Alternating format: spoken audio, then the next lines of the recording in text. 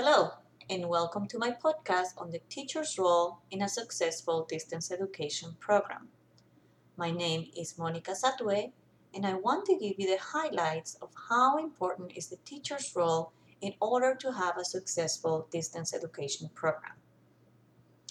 Even when distance education in the K through 12 setting can appear as a new phenomenon to some people, online learning has really been around for quite a while.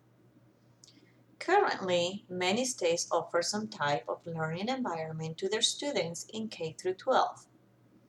According to Wikipedia, the Plato system, which is used widely in schools, was first introduced in the 1960s.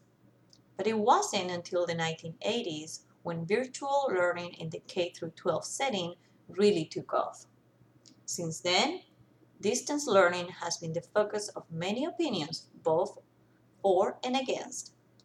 However, my personal belief is that the single most important thing any education program needs to have in order to be successful is the teacher.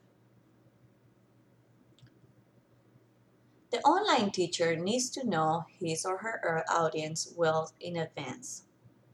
Have these students been exposed to distance education before? Are the parents familiar with the distance education system? Will the students have support at home or at school? Will the instruction happen mostly online or in a face-to-face setting, or both? What are the learning styles of the students? Are there modifications available for special education students? The virtual learning teacher will have to have a clear answer to all these questions for the online class to be successful. Some of the resources available to the distance learning instructor can include other professionals like administrators, counselors, and teachers. The online teacher also has to have great knowledge of the latest news and trends related to virtual learning. There are many online resources and publications that are available for professionals to keep updated with what's happening in distance education. Some online professional communities like PD360 and TEA's Project Share provide teachers with the opportunity to create and join groups of professionals with the same interest.